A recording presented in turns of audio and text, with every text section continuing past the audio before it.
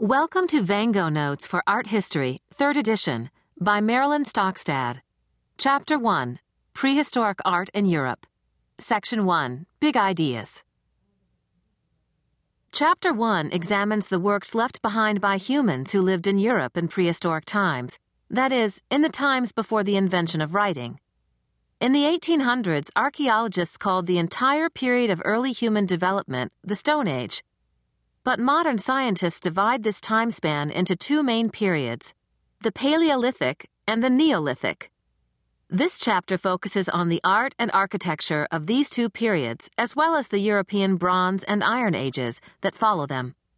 First, let's look at the earliest of these time spans, the Paleolithic period.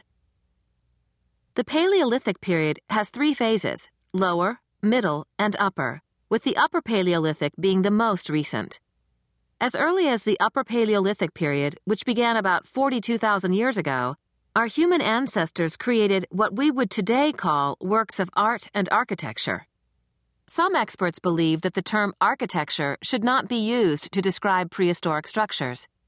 That's because the term implies that the builders had at least some aesthetic intent. But to construct even a simple shelter takes some imagination and planning. Among the first examples of Paleolithic art are small figures, or figurines, that depict people and animals. Among these small sculptures, women are more frequently depicted than men. Such small three-dimensional sculptures, made of bone, ivory, stone, or clay, are examples of sculpture in the round. A few such pieces are shown in your text. Prehistoric carvers also created relief sculptures. In a relief sculpture, the surrounding material is carved away, forming a background that sets off the subject.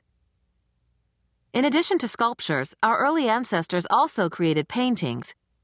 About 32,000 years ago, people began to paint images on the walls of caves in northern Spain and in the central and southern parts of France. Artists produced images of many different animals, including wild horses, bison, mammoths, owls, deer, and panthers. Early painters worked in both large caverns and in small remote spaces, and people went back to these caves time after time over many generations.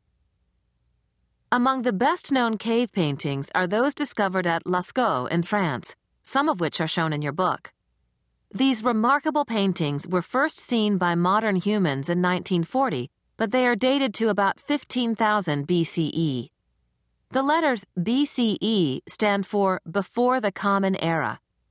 Art historians use this designation and the designation CE, which stands for the Common Era, to mark time. Okay, that's it for the Paleolithic period. Now let's move on to the next time span of prehistory. It's called the Neolithic period. The advances that mark the beginning of the Neolithic period occurred as the Ice Age ended in Europe, exposing large temperate regions and leading to a new, more sedentary way of life. Because the glaciers retreated gradually, in some places the Neolithic period arrived later than in others.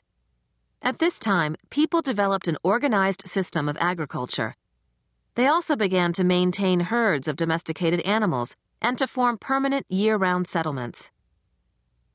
During the transition from the Paleolithic to the Neolithic, artists painted and engraved the walls on shallow rock shelters, which were easily accessible.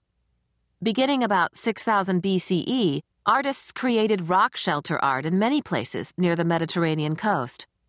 Rock shelter paintings of this time are different from earlier cave art. They are abstract in style and are often made using simple line drawing without additional colors.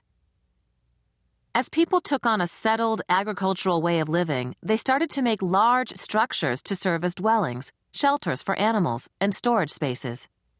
They grouped their dwellings in villages and built large tombs and ritual centers outside the places where they lived. A typical northern European settlement of this period included 3 or 4 long timber buildings. The walls were probably made of branches covered with mud or clay, which is called wattle and daub, and the buildings were roofed over with thatch.